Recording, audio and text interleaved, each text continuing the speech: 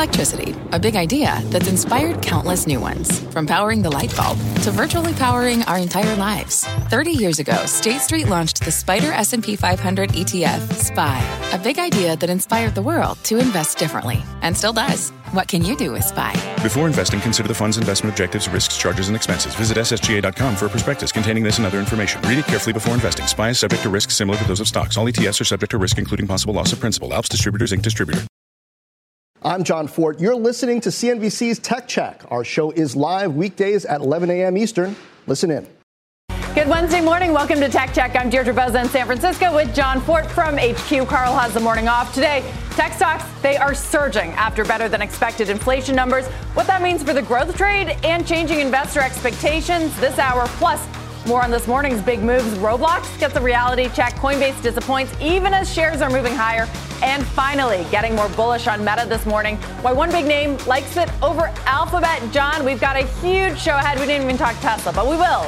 We will. We're going to talk a lot of things. I mean, from the metaverse to crypto, this virtual stuff. We're going to get a reality check. First on Roblox, just the latest metaverse name seeing a slump this quarter as shares fall after results that disappointed showed a decrease in daily active users. And Unity, another metaverse name, also missing estimates by a wide margin this morning.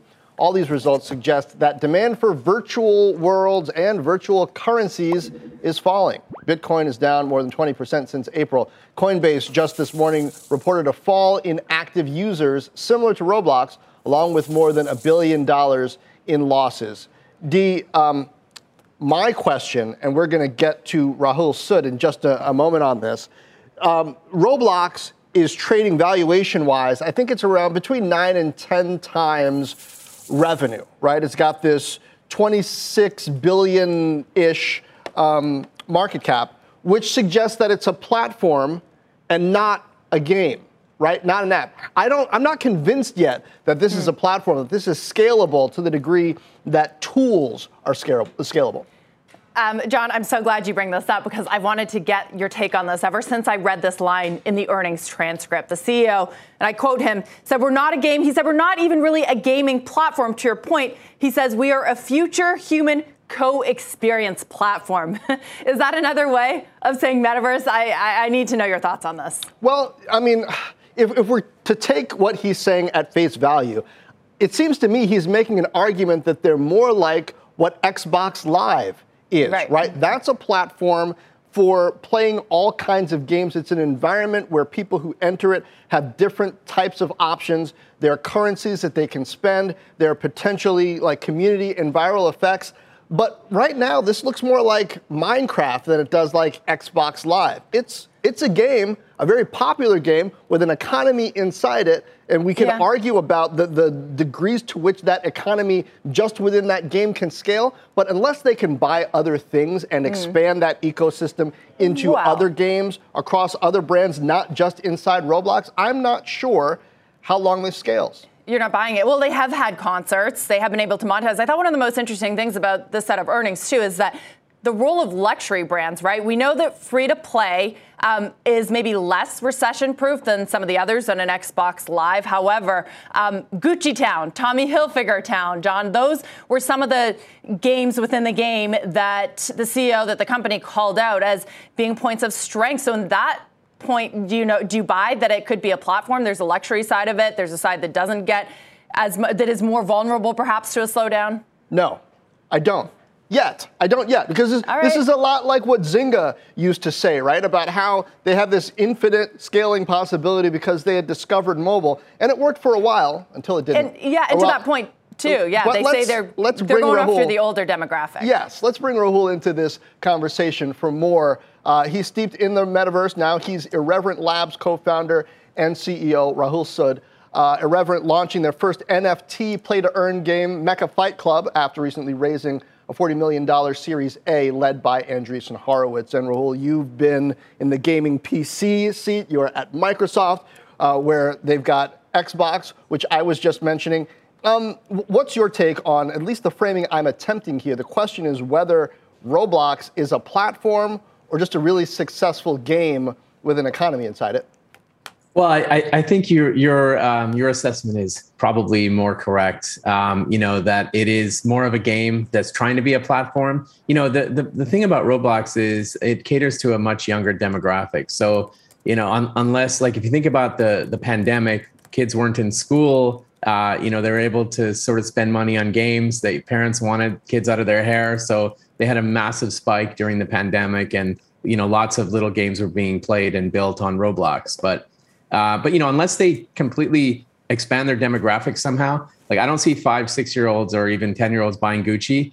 It's cool as a story, but they have to expand their demographic or make new acquisitions in the space to really think about down the road, how do they turn this into new mixed reality experiences? And there is potentially a future there. There's some signs that they could be doing that in the sense that their, I forget whether it was median or average age of a user did move up above. They have more users over 13 years old, but their user base isn't growing that much. So you don't know if that's younger people leaving or older people coming in more. But what's also interesting about this space to me is you take Roblox's market cap, it's almost, you put AppLovin and Unity together, it's just a little bit smaller than those two together. But they're doing tools. They are working on platforms that are seeking to sort of engage this whole ecosystem of potentially metaverse and mobile gamers.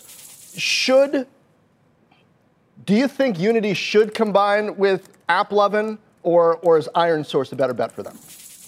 I think ironSource is a better bet for them. I didn't realize that AppLovin had, 17 billion to acquire Unity, but I guess they don't because they want to do an all stock transaction. So I really don't know how real that looks. I think they should do a deal with ironSource. At the end of the day, you're absolutely right. Unity's building tools. There's two choices in engines for game developers. It's Unity or Unreal. And Unity has a great 3D engine. We're building on Unity. We think that they are enabling sort of the future of this space in a way that other companies can't. So yeah, I feel Unity should just finish the deal with ironSource and get it done. Rahul, this whole idea, though, traditionally that gaming is more recession-proof or at least recession-resistant, that's kind of being turned on its head over the last few weeks from the results that we got across chip makers to gaming consoles to video game publishers. What do you make of that? Has that argument changed because we see more free-to-play, more mobile games in this ecosystem? No, look, I think it's just temporary, to be quite frank. Like it's like everything is down, basically. The markets are generally down. And I think a lot of companies are kind of cutting costs ahead of the consumer because of this, because of inflation and because of the way the markets are. But to us, the future of entertainment is these mixed reality gaming experiences. I think gaming is going to be, or gaming and entertainment is kind of like the place where everything will converge, where players will have ownership in the game. Players will have emotional connections to the characters that they own and play. Artificial intelligence is going to play a huge role in the space. And I think the key to unlocking this metaverse, I know metaverse has thrown out quite a bit, but we really fundamentally believe in it. And the key to unlocking it is to make it an all-day effortless experience. Like VR is cool, but it's very short term. It's fun for like an hour at the most, and then you get kind of a headache. But I think these mixed reality experiences with glass is huge. I think Meta's vision for where it could go is great. It might be too far down the road, but this is exactly where things need to converge, is in these mixed reality experiences. So Rahul, then do you think that we're too early? You think that thesis is intact, that gaming is recession proof? What are we seeing now then? What do you attribute it to? Well, gaming is absolutely recession-proof. I've been a gamer for, my entire career. And, when the markets are down, people play games. When the markets are up, people play games. So gaming is definitely recession-proof. I think you have to look at the infrastructure, around gaming and the metaverse. If you ask about, are we too early? Well, look, I think Meta is probably came in a little early with their vision. And now they have to convince investors that this is the right path for them, But I would look at things like, Amazon, Unity, Epic, Microsoft, Apple, Alphabet, NVIDIA, AMD, IBM, even like C3 AI, any sort of AI machine learning type stuff. Let's go back to Unity ironSource, which is the combination you favor, which I view as an Adobe-esque attempt to combine tools and data, but for the next generation of this space. If that is the right idea, whose hand gets forced by that combination and AppLovin putting itself in play? Is it an Adobe? Microsoft is busy, right, trying to do the Activision Blizzard acquisition. What other players might get forced to get into the M&A game if that's the right move to make? Well, I mean, Microsoft might be busy, but they're huge, right? Microsoft can still do a deal in this space if they want to, but they're already building tools on cloud for companies like Unity, right? Like I think Unity recently announced a deal with Microsoft on Azure. Who do I think is going to force their hand? If anything, I think what'll happen next is Unity will start looking at how do we take the data that we're building and gathering and apply machine learning to it. And not even just like the data, but being able to apply machine learning to automate the creation of these objects. So, for example, if you're an artist and you're creating characters, imagine being able to take that 3D art and putting it through a pipeline and having it jump right into Unity from Blender using machine learning. That's kind of the future where they kind of automate that work and make the job for the artist or the creator much easier. Okay. So, well, unless you're an artist, you have a hard time imagining exactly what you just said, but we get the idea. Rahul, thank you. That sort of inside perspective on how it needs to work is so important. Rahul Sood. Thanks, John. Good perspective. Meanwhile, session highs. The Dow's up about 570 points. And check out Coinbase recovering all of its pre-market losses amid the broader rally this morning, especially in tech. But while shares are higher, the quarter, it was ugly. Second one of consecutive losses. Kate Rooney with more on that. Kate, I've been looking over the last month. Shares are up nearly 50%. The quarter is backward looking. Investors are really focused on what's ahead. Yeah, absolutely. And you can kind of see some of that data in real time. So it's easy to sort of forecast the trading revenue. That really was expected. But the $1 billion loss for Coinbase was bigger than investors had been anticipating. It was a profitable company just a year ago. And revenue still very much tied to crypto trading. It was down 64% in a year. It also lowered guidance for users and warned of slower trading volume and revenue per user to come. I sat down with CFO Alesia Haas. She said they're cutting operating expenses, but still plan to spend for growth and potential M&A. We want to do prudent spend. We are okay with burning in the short term because we think that the growth opportunities are so high, but we want to be rational and spend a proper amount vis-a-vis the capital resources that we have. Investors have worried as well about pressure on Coinbase's margins with more competition out there. She said growing revenue beyond trading to things like staking and NFTs should help, but no changes on fees yet. We have not seen the need to lower fees on the retail side over the last few quarters.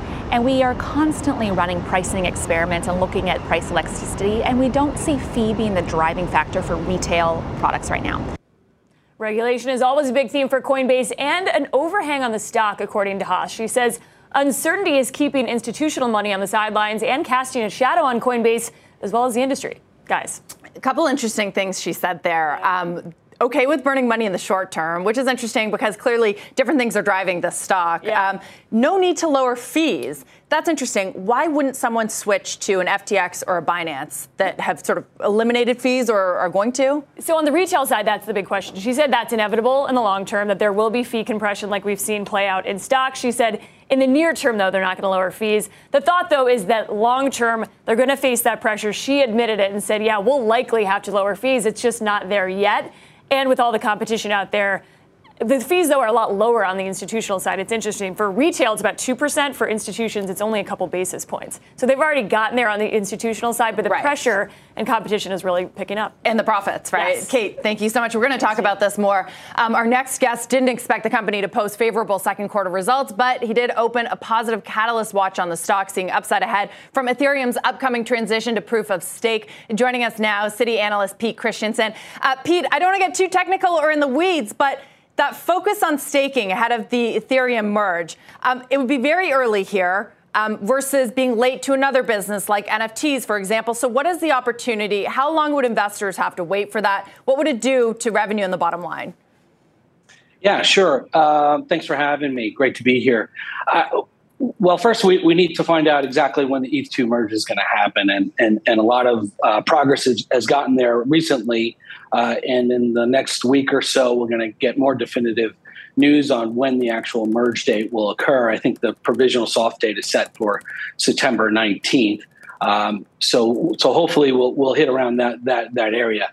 As for the revenue opportunity for Coinbase, they certainly take a commission as a validating service in staking protocols. So that's clearly an upside opportunity there. Currently, they stake, I think, 6 or 7 currencies. They launched Cardano in March and recently Solana. And this is a big part of the reason why you're starting to see growth in the subscription and services line. Ethereum too will be a much larger contributor in our view. We'll have to wait to see what the initial yields are and how that attracts users, but we do think that it's a meaningful upside opportunity for them down the road. Maybe further down the road, Pete. I wonder, sort of in the nearer term then, when you take a look at what Sam Bankman-Fried and FTX are doing, they're being very aggressive in terms of their investments and deal activity. The CFO of Coinbase told our Kate Rooney that they're okay with burning cash now. They're still in growth mode, investment mode. Should they be more aggressive? Do they risk falling behind if Sam Bankman-Fried and FTX are making bigger moves, especially if everyone's trying to set up for the next crypto boom, if there is one? Right. Well, I think spending up to $4.2 billion in OPEX this year, scaling up the business headcount, so on and so forth, is pretty aggressive, to say the least. We don't know not compared to what exactly the competitors are. But what we think, what Coinbase, I think, played a fine line last night, being able to prudently manage the business in a rougher period, but at the same time scaling for their top 5 priorities. And one of those priorities is to be the number one staking service provider out there. And we think they certainly have the capability to do so. Pete, thanks so much for your insights. We continue to watch Coin, which is up 6% in today's session. Talk to you soon. Pete Christiansen. Thank you. Elon Musk selling more Tesla shares after he implied that he wouldn't, but he kind of needed to. What that means for Twitter next. Plus, rare name in the red today. More on the quarter, sending Akamai shares lower with CEO Tom Layton. That is also next. Tech Check is just getting started. Have you ever brought your magic to Walt Disney World like, hey, we came to play? Did you tip your tiara to a Creole princess or get goofy officially? When we come through, it's true magic, because we came to play at Walt Disney World Resort. What does it mean to be rich? Maybe it's less about reaching a magic number and more about discovering the magic in life. At Edward Jones, our dedicated financial advisors are the people you can count on for financial strategies that help support a life you love. Because the key to being rich is knowing what counts. Learn more about our comprehensive approach to planning at edwardjones.com/findyourrich. Edward Jones, member SIPC. Let's get a gut check on Tesla. The stock is on the rise this morning, up about 2%. It's underperforming the broader markets, especially tech. And that's as CEO Elon Musk sells about 8 million of his shares, according to SEC filings. If you're trying to do the math, the move nets him nearly $7 billion, though Musk did take to Twitter to explain, saying that he offloaded the shares in case Twitter forces the deal to close or some equity partners back out, some pointing to the news as a positive sign for Twitter. Wedbush raising their price target on the name, saying that there's an even higher chance now, John, the deal closes. Could be a settlement as well. And the big question, what in the world happens to Twitter after all of this is done, in either scenario? Yeah, either way, he's acknowledging the possibility of defeat. He's got a hedge against that possibility. We'll see if Parag agrees to that debate in the meantime. Let's turn now to cybersecurity and the data economy. Akamai delivering a beat on the top and bottom lines in the latest results, but like so many others this earnings season, posting a miss on the Q3 guide, lowering the outlook for the rest of the year. Joining us now to break it all down, Akamai co-founder and CEO, Dr. Tom Layton. Tom, welcome. It seems like part of the message here is that the inflation effect on your revenue and the headwinds there, and then just everything that's happening to slow the economy is perhaps also slowing some of the data flows that feed into your business? Yeah, that's right. Foreign exchange isn't helping either. About half our revenue is from overseas. And we're really seeing the impact in our media verticals, e-gaming, less traffic there, video, OTT, even advertising have been impacted. So traffic is up year over year, but not nearly as much as it normally would be. And so that's got a near-term dampening of our revenue growth. We were pleased with Q2 results. We grew revenue 9%. Really excited about security and compute. That's now the majority of our business. People think of us as the CDN company with traffic, but the majority is security and compute. And that grew 30% year over year in constant currency. So really exciting. So how is that affecting your approach to CapEx? You talked in the call about really some cost controls that you're working on, including spending less CapEx-wise. What specifically are you spending less on, and how are you prioritizing things that are going to result in higher margins? Yeah, we've been shifting focus on investment towards security, especially in Zero Trust, where we have the market-leading solution to stop ransomware, and towards compute, which is an enormous potential market for us.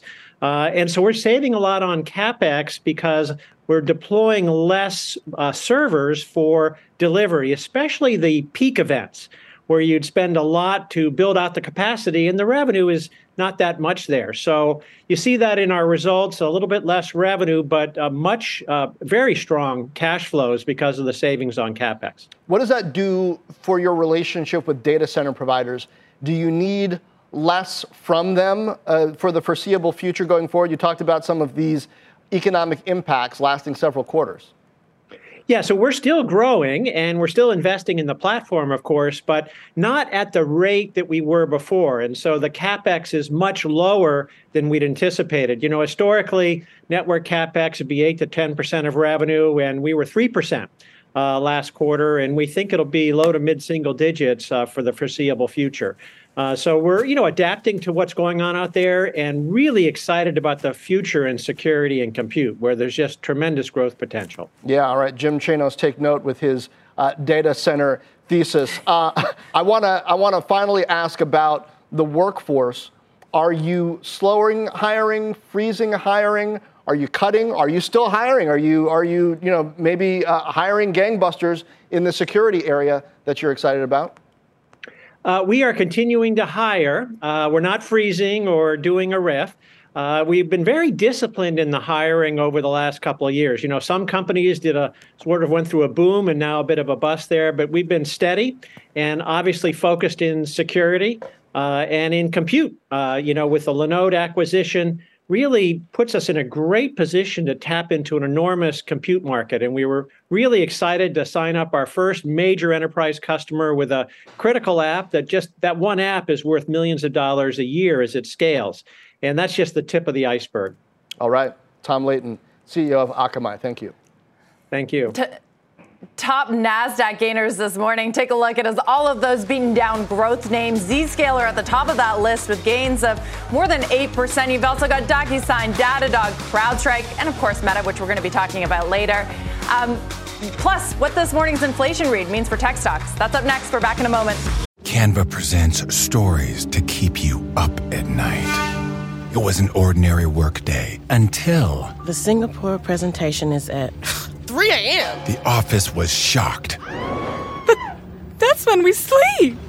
Maya made it less scary with Canva. I'll just record my presentation so Singapore can watch it anytime. Record and present anytime with Canva presentations at canva.com. Designed for work. Welcome back to Tech Check. I'm Deirdre Bosa with John Fort and Julia Borston. Checking in on markets half past the hour. The Dow is up nearly 550, but the NASDAQ, the real outperformer here, up 2.5% after those better than expected inflation numbers. The growth trade really on fire this morning. Plus, more on the media outlook after a slew of bad reports this earnings season. And Disney results tonight. The chairman of Sony Pictures, he will join us to discuss it all in just a moment. First, a news update. Let's get to Christina Partsinevelos. Good morning. Here's what's happening at this hour. Prices that consumers pay for a variety of goods and services rose 8.5% in July from a year ago. That's less than expected and less than June's increase, due largely to a big drop in gasoline prices. Shelter costs, which also make up about 1/3 of the CPI weighting, continued to rise and are up 5.7% just over the past 12 months.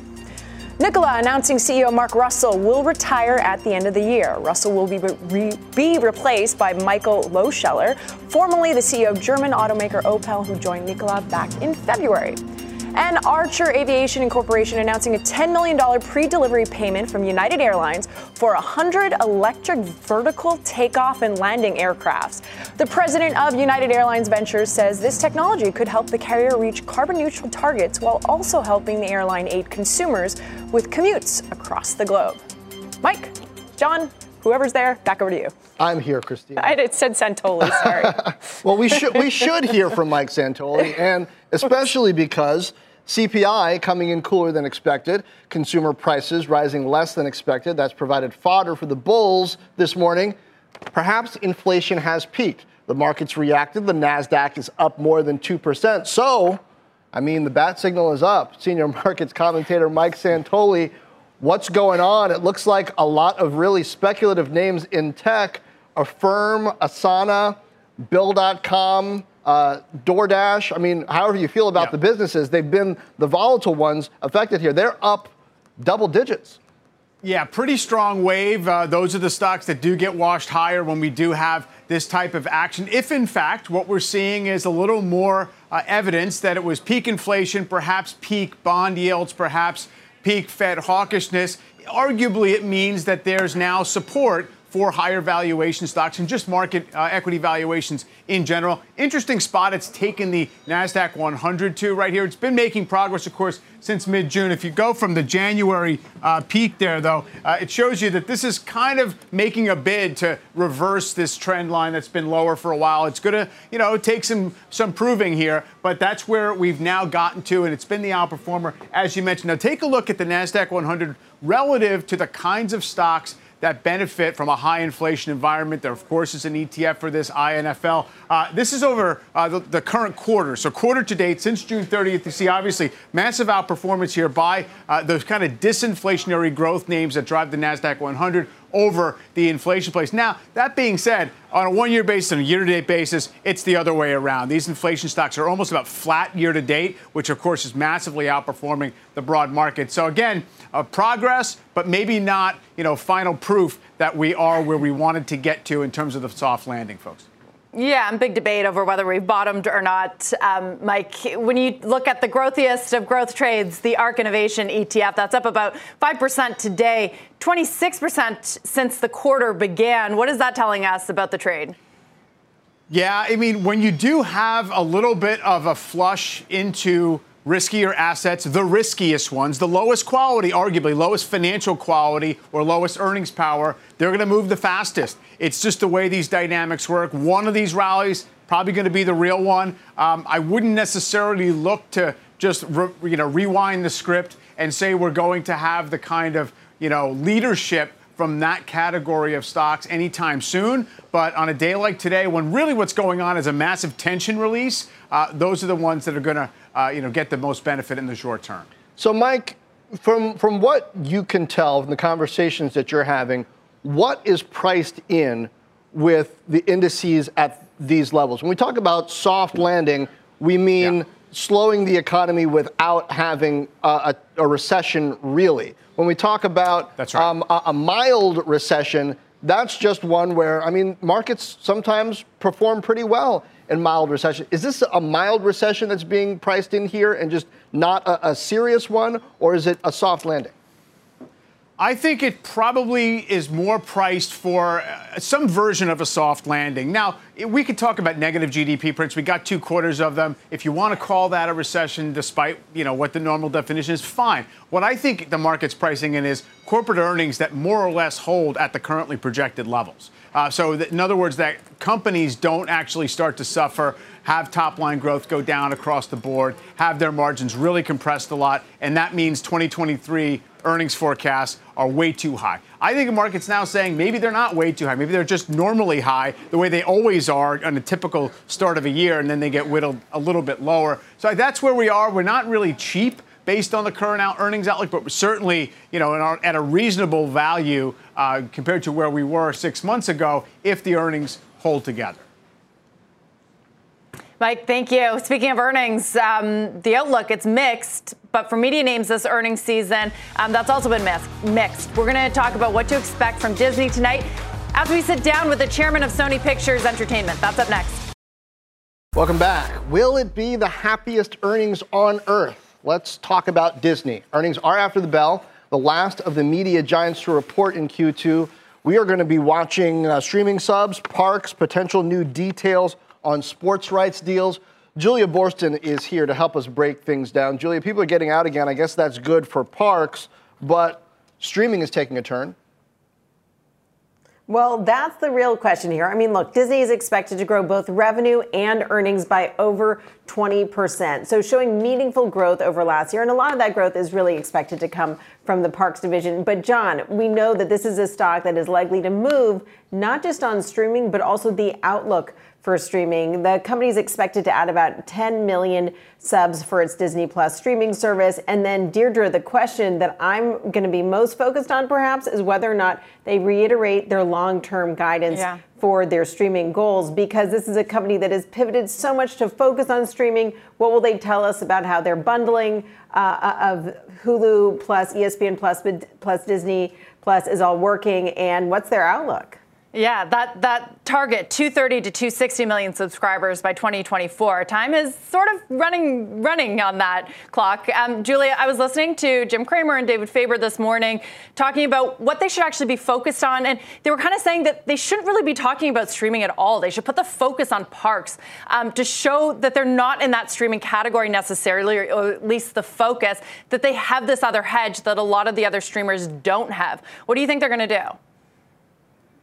Well, look, I think that this is really a very diversified business. And the question, though, is whether each of the different pieces of the business are, in fact, going to be impacted by all this economic uncertainty. So, yes, I think you're right. I think the parks is a major growth driver. I suspect, though, because of the focus of analysts and investors on this future of streaming, they will be talking a lot about streaming. And of course, remember that they announced that they were going to be introducing an ad-supported service. That's something that Netflix is also working on. So we'll see how that fits into things. And then also their streaming bundle. But then, of course, don't forget there's also this advertising piece of the puzzle here. And Disney is exposed to advertising not only because of their new Disney Plus streaming service in the works, but on their linear networks as well. And that's going to be an interesting thing to watch because so many of these other media companies have talked about an overall pullback in advertising that they're reckoning with. But this gives us a great opportunity now to dive deeper into the media landscape with a perfect guest who has quite a perspective on it. Sony Pictures Entertainment Chairman and CEO Tony Vinciquerra. Tony, thanks for talking to us today. Hey, Julie, great to be with you. So, Tony, last week, Sony reported better than expected results, particularly in your division, in the entertainment division here. Talk to us about what's driving this upside. Well, we restructured the company about 5 years ago and really focused it on responding to how our customers are looking to do business with us. We didn't jump into the general entertainment subscription video business, and we became, what, for lack of a better term, the arms dealer for the industry, and it's paid off really, really well. We've had, last year, our fiscal year, which ended in March, we were up 75% in operating profit. We started out this year, the first quarter, up 70%. We're on a good track, and it's a very, very broad-based business now. We've added anime. As you know, we merged Funimation and Crunchyroll. We have a big India business, which we're now waiting for regulatory approval to make it an even bigger, have an even bigger presence in India. And, we're firing on all cylinders. So, Tony, I want to talk to you, though, about this strategy of being the arms dealer. And it's been very effective when all of the other media companies have been expanding and investing so much. But now you have Netflix, its subscriber base contracting. They've talked a lot about being more fiscally careful, conservative. You have companies like Warner Brothers Discovery, which would be buyers for for their streaming services. You have them talking about cutting billions of dollars in costs. The fact that so many players right now are pulling back their spending, how problematic is that going to be for you? I don't think at all. As I mentioned, we've expanded our base of business pretty broadly over the past few years.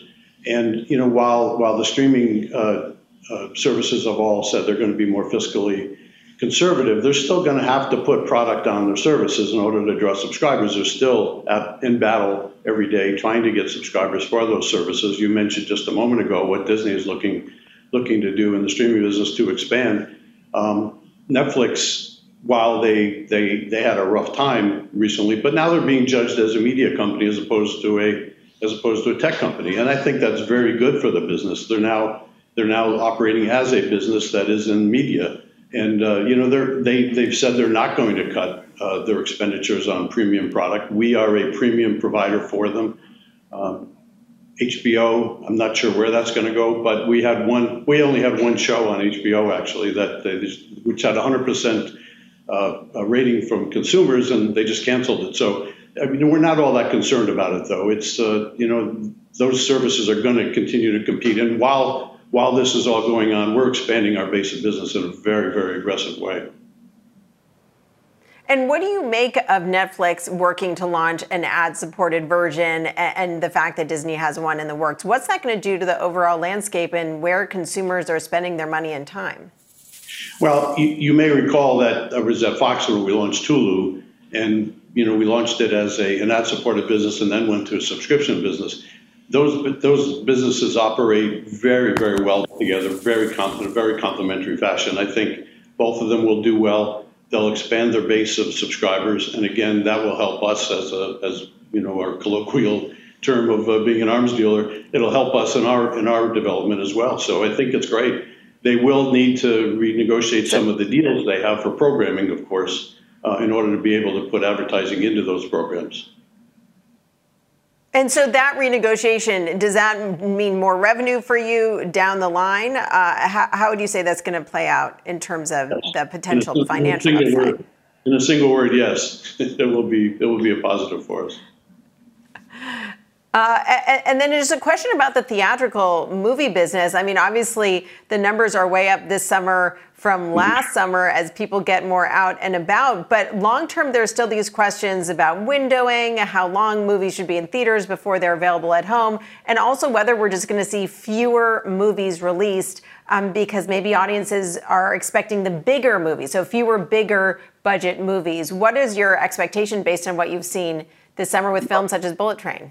Well, you and I have talked about the theatrical business for the last 4 or 5 years, and we are very bullish on the theatrical business. And this summer for us has been a real testing ground. We released 2 films this summer, Where the Crawdads Sing and Bullet Train, both original films, relatively. Crawdads, much smaller budget film, Bullet Train, a medium budget film. Both have been very successful for us, gotten us off to a great start in the second quarter. I have no doubts that the theatrical business will be just as it always was. It's a risky business, one that we're very comfortable with, one that we know very well, and one that we'll be successful with. Not a big concern on our part. Well, we appreciate you joining us today to talk about your quarterly results and what's ahead for this very complex and fast-changing media industry. Tony, thank you. Great to be with you. And Julia, thank you for bringing that to us. I haven't seen either of those movies, but I did go to the theater for Top Gun Maverick. Coming up, more on why Roblox shares are falling this morning, plus a check on advertising as shares of one name in the space shows no signs of a slowdown, and Bank of America picks Meta over Google. That's the Alphabet. Don't go away. Well, video game companies saw huge gains during the pandemic. That growth is now coming to a halt, or at least moderating. But with names like Roblox 70% off their highs, is there hope for the fall? Steve Kovac joins us with more. Steve, we've heard from Roblox's CEO, also Rahul Sud, earlier in our show. They say that gaming is still recession-proof, despite some data points to the contrary. Yeah, that's right, Dee. And then some of their peers are saying different things. So let's talk about this. Gaming companies are warning of a tough times ahead after a dismal second quarter for the industry. Video game spending falling 13% in the second quarter, according to research firm NPD. And that showed up in the results from companies like Take-Two Interactive and Activision. It could get worse, guys. Take-Two CEO Strauss Zelnick on Mad Money this week saying gaming is not recession-proof, adding people will spend money on food and gas before video games. Take-Two and others providing disappointing guidance for the rest of the year. It's not just this drop in spending either. These companies do a lot of business in Europe and Asia, where foreign exchange headwinds are the worst. Roblox facing slowing growth as well, planning ways to diversify revenue outside selling digital items to players. CEO Dave Baszucki saying on the earnings call just this morning, the company will launch a metaverse advertising platform this year. We'll also have to prove they have finally lapped those tough comparisons from peak COVID. But still a tough environment for gaming ahead. We heard that warning from NVIDIA earlier this week and other hardware makers like Nintendo reporting disappointing results, guys. So, Steve, what does this mean for Christmas, particularly when it comes to consoles and the game sales that often come off of that? That's several months out, but critical for this industry. Yeah, John, they're going to really be pushing their subscription services. This is the Xbox Game Pass, which lets you play Xbox games basically on anything with an internet connection. And then Sony has their own version of that, which basically these subscription services give you access to a library of dozens or hundreds of games. And they're going to push that in there aren't huge releases coming out this year, John, that are going to really drive people to spend more on games. All right, Steve, thank you. Got it. MoffettNathanson having deja vu this morning, taking Roku back down to underperform and pointing to the same reason they downgraded the name last November. High competition, high costs, and the stock's 20+% rise off of its lows. More market action after the break. Don't go away. Let's get a gut check on a name that's doing well in digital advertising. Julia Boorstin has that for us. Julia? John, check out this move for Trade Desk. Shares surging this morning after better than expected results with guidance coming in above the consensus. That stock up over 34%. The company saying they're confident that they can gain market share in any economic environment based on these results. And the street likes what they're seeing. Oppenheimer raising its price target to $78 a share, calling the name, quote, the clear software leader in digital advertising. And those shares are up nearly 35%. Dee? Let's take a look now at two mega cap names for our latest edition of Overvalued, Undervalued. Bank of America taking Alphabet off of its U.S. list of best investment ideas, adding Meta instead, or Facebook has lost roughly half of its value year to date. Meta trades at a slightly lower price to earnings ratio, as you can see. We're going to pull it up on the right of the screen. But there's also this question of free cash flow. This is a very important metric for value investors. Even after sinking billions of dollars into the metaverse as of this past quarter, Meta trades at half of the price to cash flow ratio as Alphabet. Here, John, a lower ratio means that it is more undervalued. And it is kind of interesting because both of these companies are pouring a lot of money into future investments. We know that very well about Meta, that it's pouring billions into the metaverse, but still, good free cash flow for a value investor. Well, I've said it before. I'll continue to say it, Dee. I'm not convinced yet that Meta's model is irrevocably broken, they can't figure this out based on the huge user base that they've got, users actually growing in some of the products in their portfolio, and just the enormous access to data that they have. So yes, they're having trouble with targeting right now. The Trade Desk seems to be doing well despite that. But, if you think that Meta, Facebook, Instagram, primarily, and then some other stuff too, if you think that they have the capacity that Mark Zuckerberg isn't giving up, they have the capacity to figure this out, then yes, relative to some other things John, out there, this is cheaper. Is that optimism on the metaverse I'm hearing from you? Or are you just talking about the ad business? No, I'm talking about their actual business in the real world that makes money. I saw a hint there. No. Again, it's not that I don't believe any piece of this metaverse stuff. We've been talking about Unity and IronSource and AppLovin and the idea that there's an economy, there's fintech around digital goods and immersive environments. Sure, but this idea that we're all going to be spending time in Ready Player One, no, I don't buy it.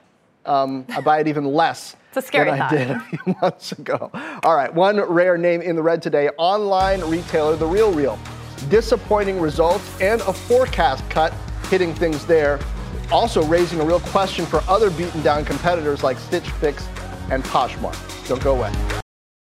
One more thing before we hand it off. A major change in the long-standing, legendary SoftBank-Alibaba partnership. SoftBank reducing its stake further, but here's the real news. It will no longer buy back shares in derivatives deals. The company, SoftBank, had made a series of deals allowing it to raise cash while having the option to buy back BABA shares later. Now SoftBank is giving up that right, and Financial Times is calling this, quote, a definitive step back from the 22-year-old bet in which Masayoshi Son built his name as one of the world's greatest technology investors. John, he's got a 300 years vision. What is the next BABA? I think that's the key question here. Yeah, is there one? Can you do that deal twice? Away. He can't stay away. Well, with the NASDAQ at session highs up 2.7%, S&P up 2%, that'll do it. You've been listening to CNBC's Tech Check. You can always catch us live weekdays at 11 a.m. Eastern. This podcast is supported by FedEx. Dear small and medium businesses, no one wants happy customers more than you do. That's why FedEx offers you picture proof of delivery, packageless and paperless returns, as well as weekend home delivery to 98% of the U.S. on Saturday and 50% on Sunday. See the FedEx service guide for delivery information. FedEx Ground service is also faster to more locations than UPS Ground. See what FedEx can do for your business. Absolutely, positively FedEx.